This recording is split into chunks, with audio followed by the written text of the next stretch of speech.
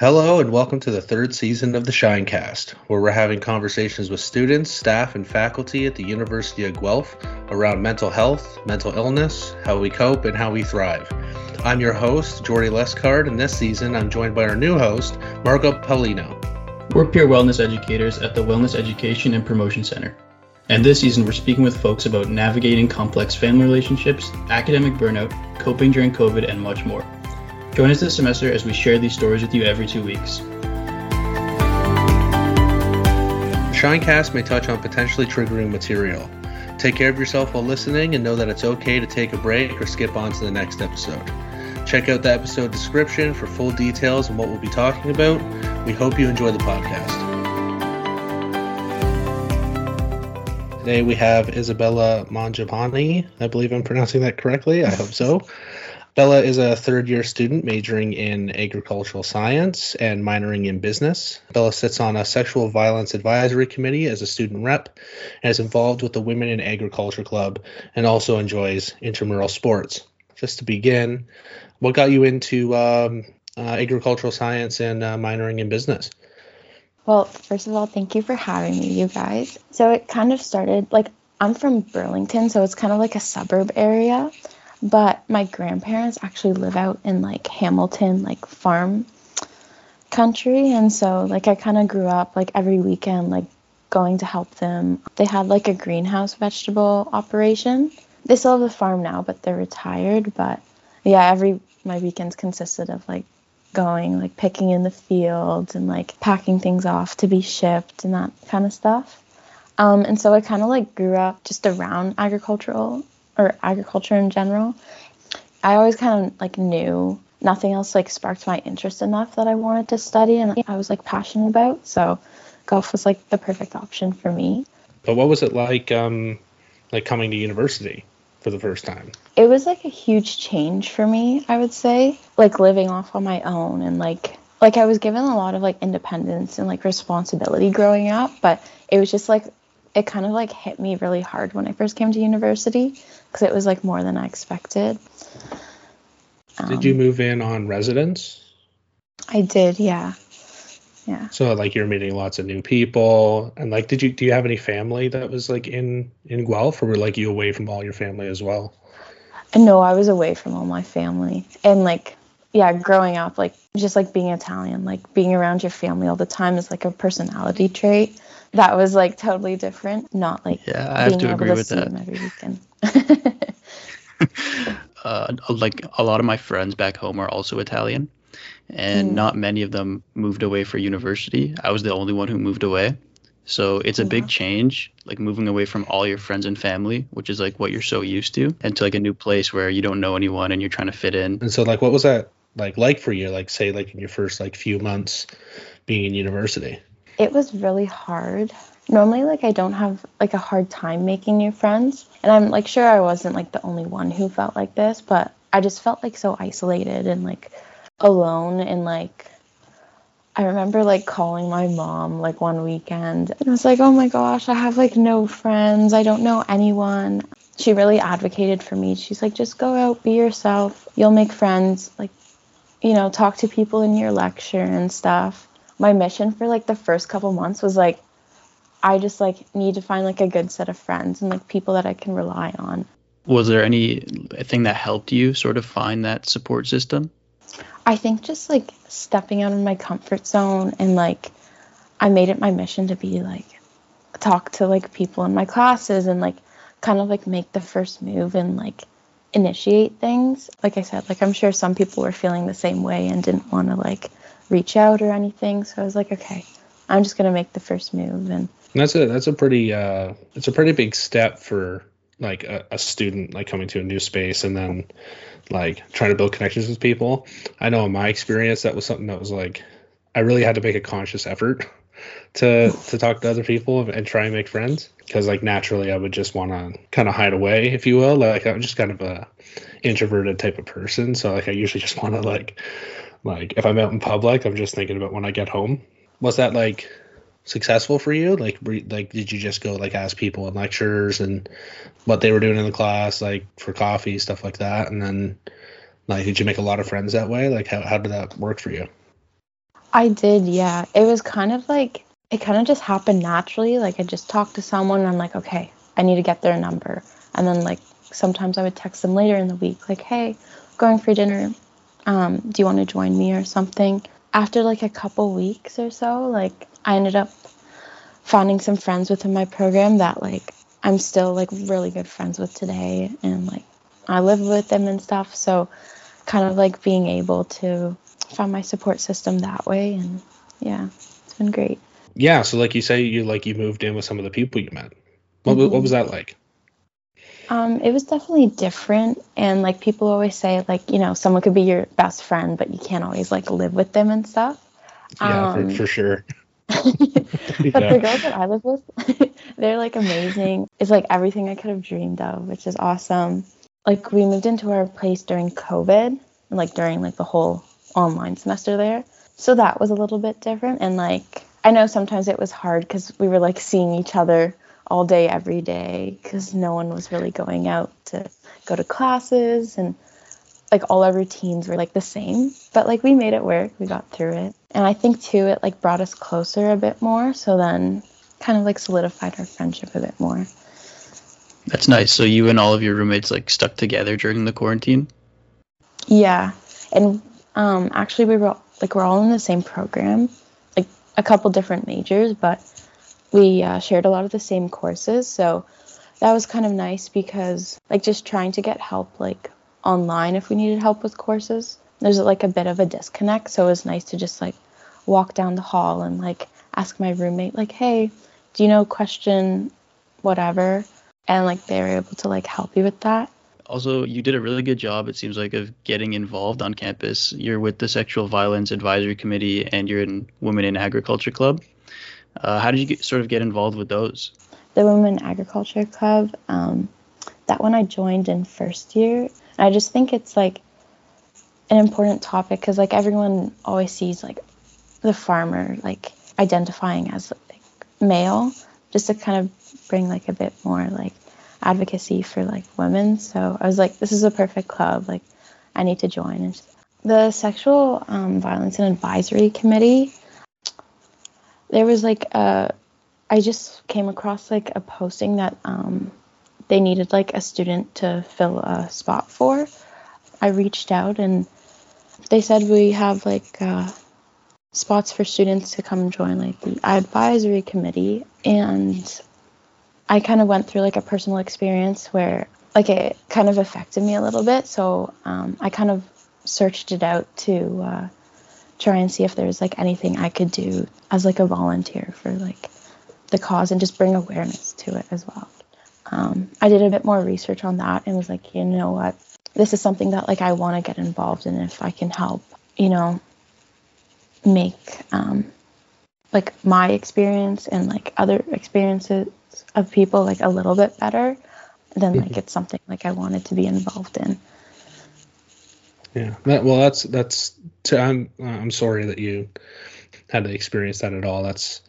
That's terrible. But I find it really admirable that your kind of response is to like get into, to be active about it and help others.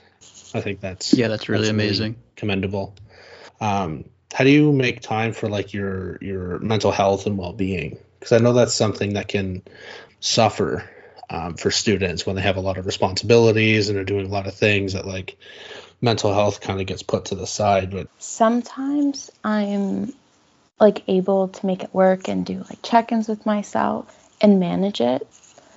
But like lately, I've been going through like periods of burnout, and so like, I don't have like the best judgment of like knowing when my limit is. So sometimes I overload myself, and then just like mentally I'm burnt out. And so sometimes like that'll happen. Like I'll just like won't have the energy to like respond to people, or I still manage to get like the hard deadline stuff done, but other stuff I'll just like throw around and not really be like stay on top of it in the best way. Yeah, it's definitely tricky, and it's like something like that I've struggled with to kind of like ensure that like I book time like for my mental health like into my schedule, whether it just be like, oh, just taking time like reading for fun, or just, you know, taking a bath this weekend or something like that, and just like practicing like that mindfulness.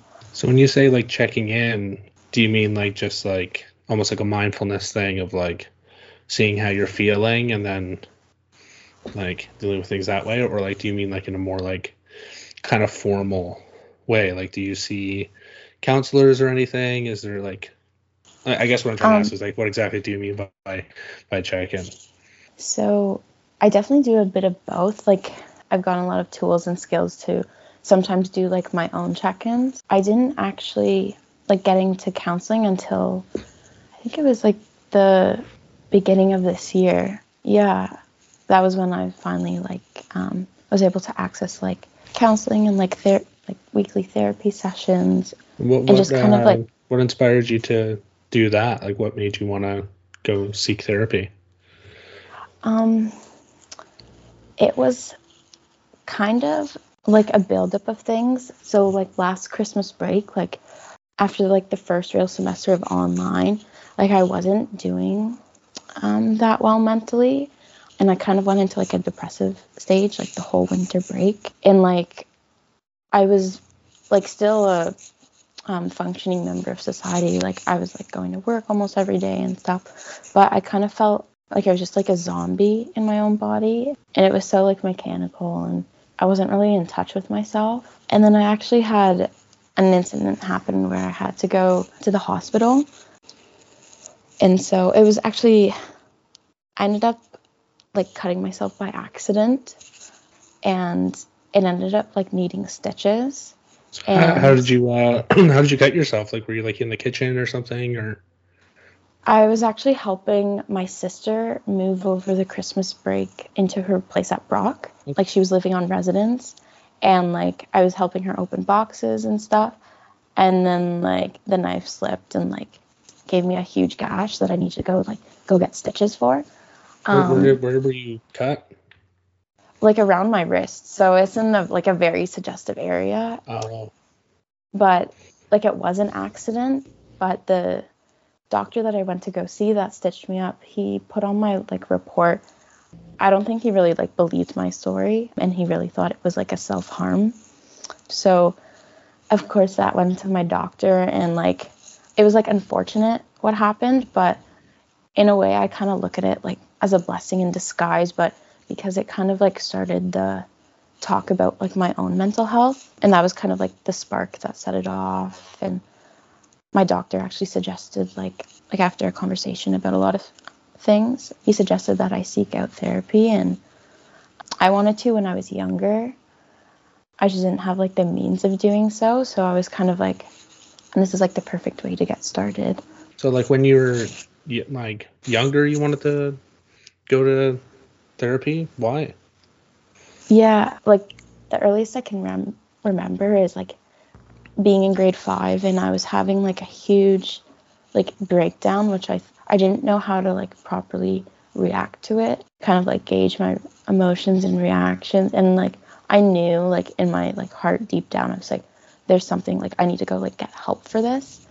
And I like remember like reaching out to my mom saying like I really need to go talk to someone, like I need to go see a therapist. Just like my family's like very traditional, so kind of like any talk of like mental health is like it's a very touchy subject. Like I don't blame her at all, because it's hard to be like vulnerable and even like kind of like approach the subject. But she was like, well, you don't really want to go see someone, because like then you're going to open a big can of worms, and like then you're going to find out something's wrong with you, and like do you want to find out something's wrong with you? And like those were very like big words, and I basically got like scared into like, oh, like I shouldn't be talking about my mental health, because I know that there's issues here, and as soon as I do, everything's not going to be fine anymore. Ever since then, I was like, and being in grade 5, I like had no idea how to access resources on my own, and even feel like strong enough to go and do so, and kind of like worried about the consequences of like my family finding out that I would go access the resources. But So there's kind of so that's like why like a developed anxiety about therapy and talking about mental health, because like, you know, you're like 9 or 10, and you're thinking about that, but then the reaction you get is like, no, don't go there. And yeah. so like off that, like I imagine that kind of made you feel alone and kind of isolated with those kind of feelings, like those mental health, like that topic was kind of something you had to keep to yourself. Yeah, Did you find like you kind of carried that attitude all the way up until like this year, like earlier this year? definitely. That's why like that like trip to the ER where I had to go get stitches was like really that blessing in disguise. And like even though like my parents were really upset that that doctor suggested it was self-harm, I'm kind of like, thank God for that doctor. Like it kind of like was the gateway to like open the conversation, because I just didn't know how to like bring it up myself with my doctor. It just like helped breach like such a like a touchy subject. So now that like conversation kind of opened up for you, and you're like talking with like a therapist, what was that like? I definitely had like a lot of anxiety and stigma surrounding it. It took me a while to get and find like the therapist that like I still have today. I went through like a couple other people, all like virtual and online. I had like one therapist tell me that she wasn't able to help me, and kind of like hearing that didn't help to like my whole stigma around it. Yeah, I bet. Yeah, so and like those exact words too, and like they held like a lot of power within them, and I'm like, and then of course like you start thinking like, oh my gosh, I'm like uncurable, like there's no hope for me. And I'm like, oh, this is what therapy's like. Then it kind of like ruined and like tainted my image of it. Eventually I did like find the therapist that I have, like that I still talk to today, and like she's like super amazing, and she's helped me so much just to like kind of work through my own challenges and even like challenge my way of thinking, because I definitely think in like a black and white. She kind of like helps me approach the topic of like gray thinking is allowed, and kind of like change my perspective on things too. So overall, like it was like a more positive experience than negative after a while. Like you found Yeah, it was helpful. once I stuck it out and kind of like was able to like open up, and it's hard to be vulnerable, but we just like created a safe space, and like I can be totally honest with her, whereas like sometimes I'll like kind of like change the truth, but with her like I'm just able to like let it all out, kind of like analyze what I want to, and like give me strategies to like move forward in situations. You mentioned gray thinking versus black and white thinking. I was just looking for a bit more on that, because I've never heard of that kind of thinking before. So like black and white is like, it's kind of like the extremes. So basically like I'll kind of like look at things in extremes. If like I'm talking to like a boy and like he doesn't text me back or something, I'm like, oh my gosh, doesn't like me, not into me. Or if like he responds right away, I'm like, oh, this guy's like so into me, like kind of like stuff like that. But the gray thinking is like, it comes in with like, oh, he's not responding right away, oh, maybe he's doing something or he's busy. It's tricky to do. Like I still struggle with it a bit, but to kind of just like take a step back before you like snowball into like both sides of the extreme, it's definitely like a way to like challenge your thinking. I don't know if that helped. It's not the best example. No, it was a good example. Yeah, I think I understand. Like there's like, you'll either think something's fantastic, like oh great, or like awful. And so like your feelings are kind of like really up or really down, and like your assumptions are either really positive or really negative. And so like that, I can see how like that, like one could be exhausting because it's a lot of high emotion, but also like there's a lot of in between that can be lost. But when you were going to therapy, were you looking for like a mental health diagnosis of some kind, or were you looking for more like situational therapy? I definitely like flip flop. One thing like my therapist has pointed out that I like take to quite well is like psychoeducation, looking at from that like logistical and like clinical perspective in a way. So what do you mean by psychoeducation? Like theories, like reading up on things, like reading like scientific papers and stuff, and like people's research into it. Yeah, I kind of flip flop. Like some days I'm like, I really want like a diagnosis, and then other days it's like I just want to like talk about like this in the moment and like how I reacted to this situation. At first I was a little bit scared of getting diagnosed with anything. I eventually did end up seeing like a psychiatrist. Like I got diagnosed with like manic depression and anxiety as well. And we've kind of looked into like borderline personality disorder and bipolar disorder. I was kind of okay with like learning about like borderline like BPD because I didn't know too much about it, so I kind of did my own research and stuff on it. But bipolar was like a big one for me because just to me, like it's heavily stigmatized because like whether like seeing it in media, like characters portraying like being bipolar, or just like my own understanding of it, because I already had like a premeditated like understanding of it, that was like a little bit hard to kind of even like approach a subject about. What in particular like about getting a diagnosis was scary? I think it's to kind of like, I was like so torn. Like part of me was like, I need to like understand myself more, and like I think a diagnosis would be helpful to do that.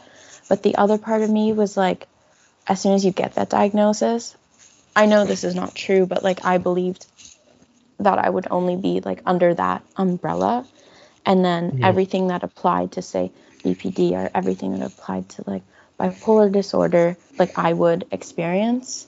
And so that's kind of like goes back to the black and white thinking, like those extremes, like that's not always the case. Like you could be diagnosed with bipolar disorder, but you don't exhibit every symptom, or there's like 4 different types of it that you could classify under that get more specific, and like you could be a mix of bipolar disorder and like BPD.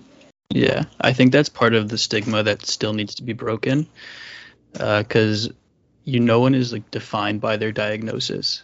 Like you said, nothing is black and white. Is there anything that you think like people really get wrong about either depression or anxiety or BPD or any of those? That's a really good question. One thing that I've noticed is that like there's a lot of like fluctuation to it, and like sometimes like it's not always just like you're feeling one or the other. It's like a mixture of both. Like sometimes I don't always like fit into the category of like having a depressive episode for the day. Some days I do. So sometimes people like tend to overlook it as well and say like, oh, like I've had people say like, oh, that doesn't apply to you. Like you seem so like you're a functioning member of society. You seem so like confident in yourself, and like you have your stuff together. But sometimes like people don't always know like what's going on behind the scenes. So like sometimes that can be overlooked as well.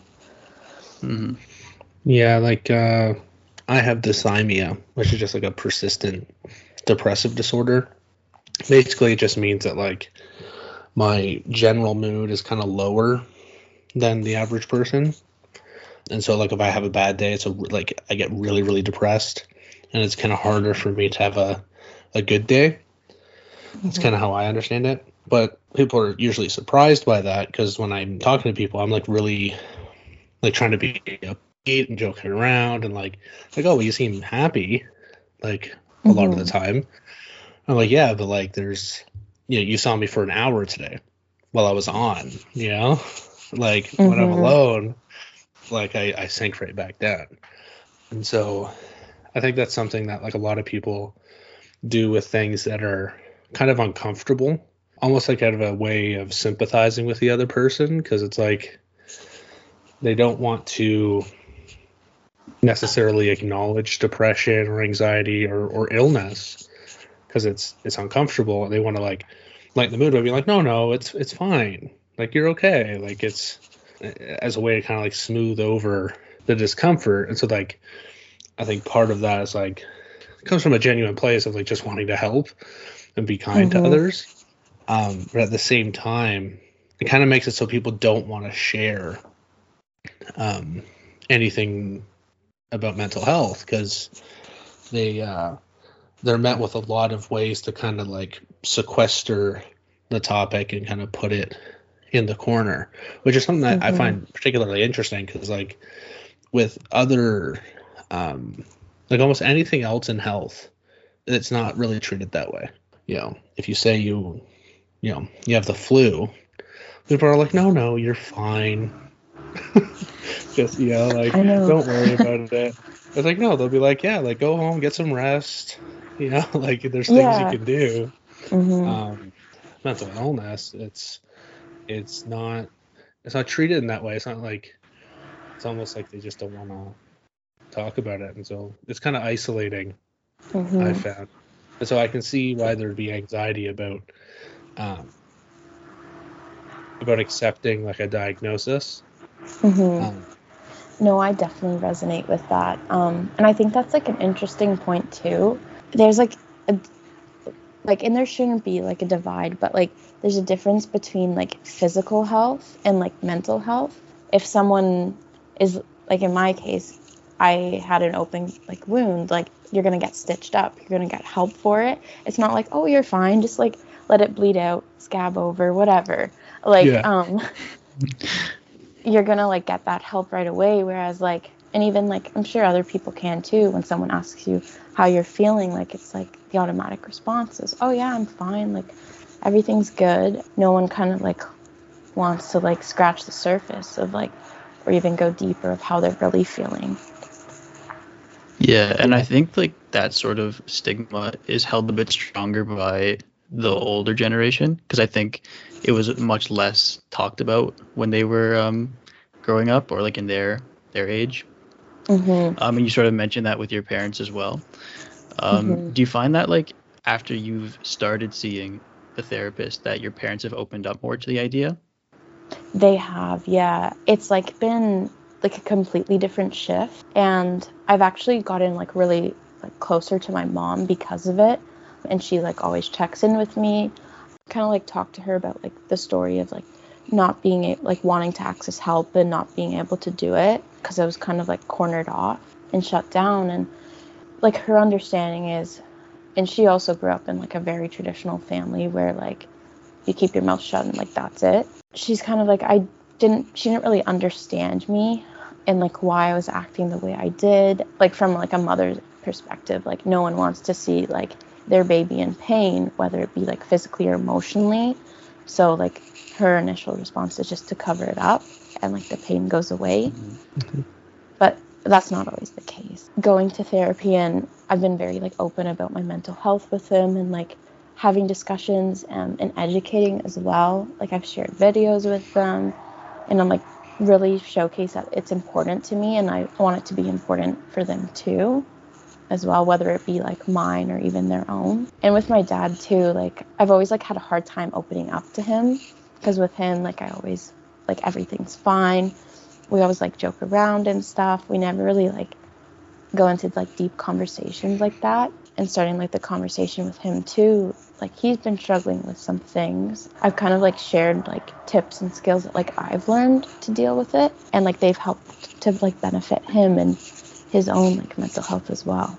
So definitely come a long way. Yeah. I think why there's a little bit of a disconnect between parents and children about mental health. Parents are typically trying to be resilient for their children. There's a certain vulnerability in just talking about anything mental health, and some people kind of want to avoid it in order to like, in a way, to be able to still support someone. Like, like as a man, like that's part of masculinity, is that you don't want to come across as weak in any way. And so vulnerability people often put vulnerability in the weak category. The way I think of it is like more as like courage, because if That's a good way to look at it. If you're willing to be vulnerable, then that means you're willing to take risks. It means you're brave. What things like have you found, like, since you've been in therapy, like have you found to be like really good supports for you? Definitely, like, opening up to people really helps me. Journaling has been really effective. With me, like, I get so heated with, like, emotions, like I mentioned before. And, like, the analogy, like, my therapist gave me is, like, if everyone has, like, a glass of water, mine is, like, 3/4 of the way full. So if you add, like, a little bit of stress or, like, an uncomfortable situation, my glass will, like, overflow. There's, like, quote-unquote, like, a normal person, their glass is, like, 1/4 of the way full.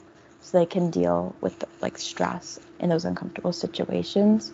So I find I just get overloaded with emotions, and just, like, writing them out and then, like, taking a breath and then reading it, like, a few minutes later just kind of, like, helps me go over. And sometimes I'm able to, like, go into that gray thinking and, like, identify the extremes and kind of, like, okay, let's not go down that path today. Like, and also just, like, being creative with things too. Like I'm super into, like, writing poetry and stuff.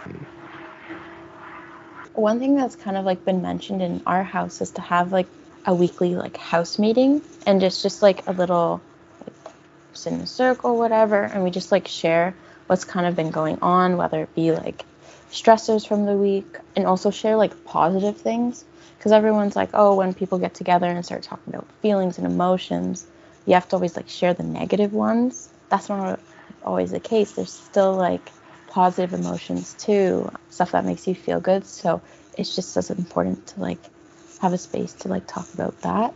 Like creating a structured thing for you to, like, a structured time for you to talk with your friends or family, to talk about your week and stuff like that, so that way, like, like, you have that. Just one last question. If you could give one piece of advice to your younger self, sort of going through struggles, what would it be? I would definitely say, like, don't be afraid to get help. You are your own advocate for yourself, and you can definitely have, like, support systems and people to help you kind of, like, work through the motions of advocating. Like, use your voice and really speak up, like, hey, this is what I need. And it takes a lot of, like, courage, like, as you said, Jordie, just to, like, put yourself in that vulnerable spot. I really like looking at it, like, that way, instead of just, like, it being a weakness. Sometimes I'll think, I'm like, if I would have started seeing, like, a therapist earlier on in life, like, would it change who I am today? Would it make things, like, a little bit better? Or, like, was I meant to only achieve, like, or go to therapy, like, now? I would tell my younger self, like, just go for it. Don't be afraid to open that can of worms. Like, and it's not always pretty, but it needs to be done. It really does need to be done. Don't be afraid to open up that can of worms, I think, is a great that's a great place to leave off. Well, thank you so much, Bella, for talking with us today and sharing your story. Yeah, it was just great talking to you. Yeah, thank you guys. I have to, like, appreciate you guys giving me, like, a space to just, like, start the conversation on it. So it's been really good.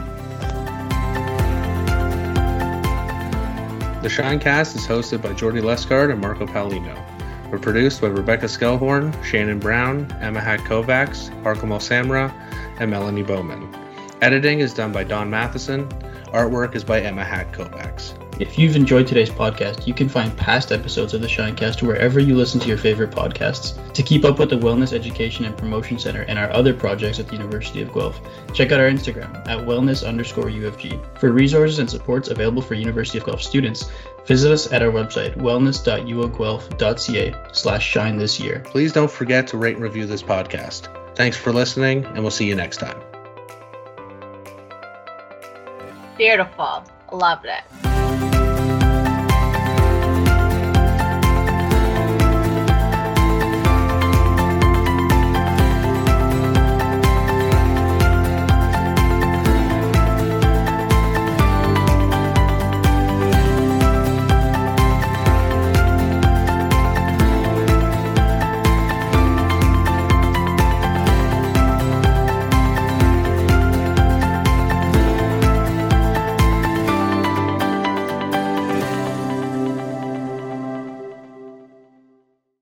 This podcast is provided for informational and educational purposes only and should not be a substitute for professional medical advice. Please consult a local medical professional or healthcare provider if you're seeking medical advice, diagnoses, or treatment. If you're a student at the University of Guelph, dialing 519-824-4120, extension 52131, we'll put you in contact with our health services team. There is urgent counseling available, as well as mental health navigators and coordinators to support you further. If you require immediate assistance, call your local emergency number or Good to Talk mental health crisis line by dialing 1-866-925-5454.